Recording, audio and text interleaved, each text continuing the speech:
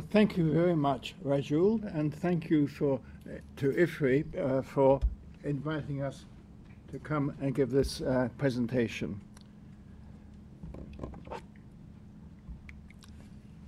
So, the shape of food security, I'm going to talk about how we progressed over the first 10 years. I'm also very pleased that we have with us our senior editors, the president of the ISPP, and also Melinda Paul, who is here, and we'll have, I hope, great discussions amongst ourselves and with members of IFPRI. How did the journal start? Well, the inspiration was Norman Borlaug. As I'm sure all of you know, he was the father of the Green Revolution, and he addressed the International Society of Plant Pathology back in 1998 in Edinburgh and said, basically, what are you guys doing about food security? And we didn't say very much at the time, but we did do things. We started up with a meeting in Bangkok the following year, and then we started doing various things with the limited money that the ISPP could afford us. I'd like just to mention that critically, Norman Borlaug, of course, being the father of the Green Revolution, he produced wheat plants which were short-strawed, so more of the photosynthate went into the grain, and very critically, resistant to perhaps the worst disease of wheat, wheat stem rust.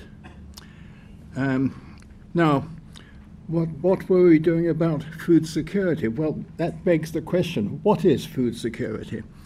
Well, one definition, which I'm sure most of you are aware of, is that a definition given by FAO at the World Food Summit in 1996. And this states that food security is met when all people at all times have physical and economic access to sufficient, safe, and nutritious food to meet their dietary needs and food preferences for an active and healthy life. Now, under the presidency of Peter Scott of the International Society of Plant Pathology, we progressed with making a task force for food security, and we did a few things. But another impetus for starting a journal was that we were asked to write a paper for food security, for the annual review of phytopathology. And this set us thinking, what else could we do? And somebody said, why didn't you and Peter start a journal? Well, we did. And the thing was, we wanted to know if there were journals about food security extant at the time. Well, I plugged in food and security into databases, and there were 23 journals which had at least 5 papers with those 2 words in the titles over a period of these 3 years. The different colors mean different journals. I think the blue one was Water, for example, pink, Economics, etc. And we had then various reasons for starting the journal. First of all, there's what I like to call Norman Borlaug's gauntlet. He threw down his gauntlet and said, what are you doing about food security? And then we had support by distinguished scientists, which Peter got hold of. And then thirdly, food security papers were widely distributed in the literature. And fourthly, I'm grateful to Serge for this, mentioning that, well, the importance of plant health to food security. As I think you mostly know, next year is the year of plant health.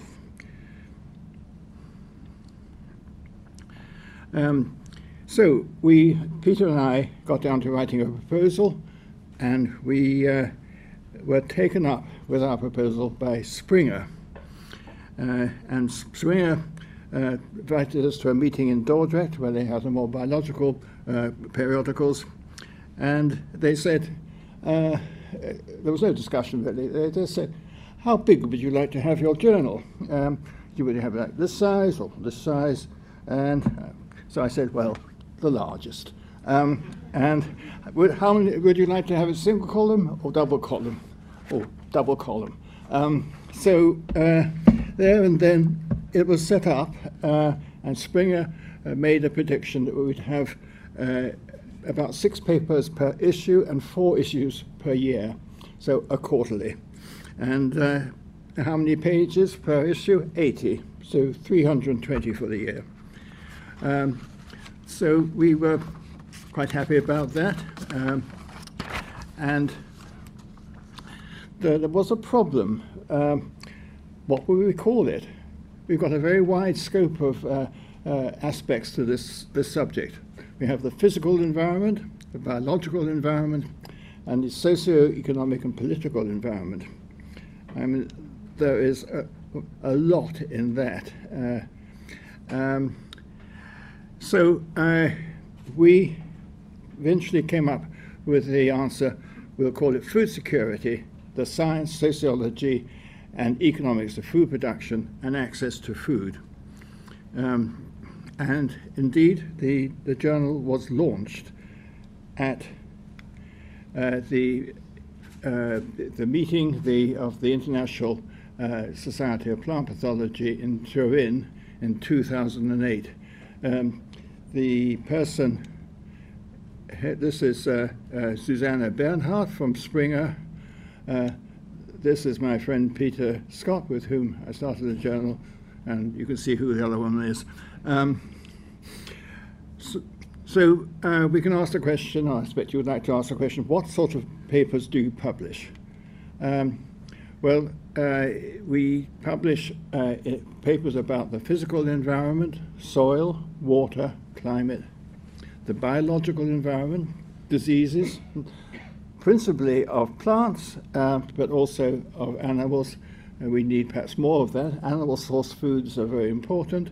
And there's insects, entomology, perhaps we should say, and weeds. Then we have the sociological environment. One finds that, for example, in some patriarchal societies, the men and the boys get the best food, and the mums-to-be, the women and the young girls, get the least good. That's the wrong way around. Nutritional environment, extremely important. Why do people not have a proper nutrition? Over half the world's population does not have a proper nutritional environment. And finally, the political and economic environment. Now, you'll recall that Springer thought we'd have 320 pages a year, and this is what they thought. 2008, when we set the journal up. This is the first issue, 2009, where we were about 50% up on that. Slight fall back in 2010, but after that, there was an arithmetical increase. So by last year, we had over 5 times the predicted number of pages in the journal, over 1,600. And indeed, the impact factor has risen now to 2.97. So a diversity of subjects within food security requires more than one editor. I'm very pleased that all 5 of these of the senior editors are with us today. Ryman Rutter from the physical environment, biological environment, Stephen Waddington Connie, Arnold Kinders from for the sociological environment, Michael Dibley from nutrition, and politics and economics, Daryl Watson.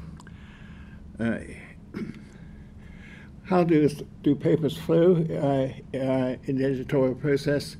The usual mechanism is this side, but of course some papers are really not appropriate at all. They're dismissed, and then there are these variations. So I think I've got precisely 11 seconds to go. So this is the time for me, with great pleasure, to hand over to my successor the baton. And if the arithmetic increase carries on, then he's going to have to run faster than me, and very good luck. He's younger.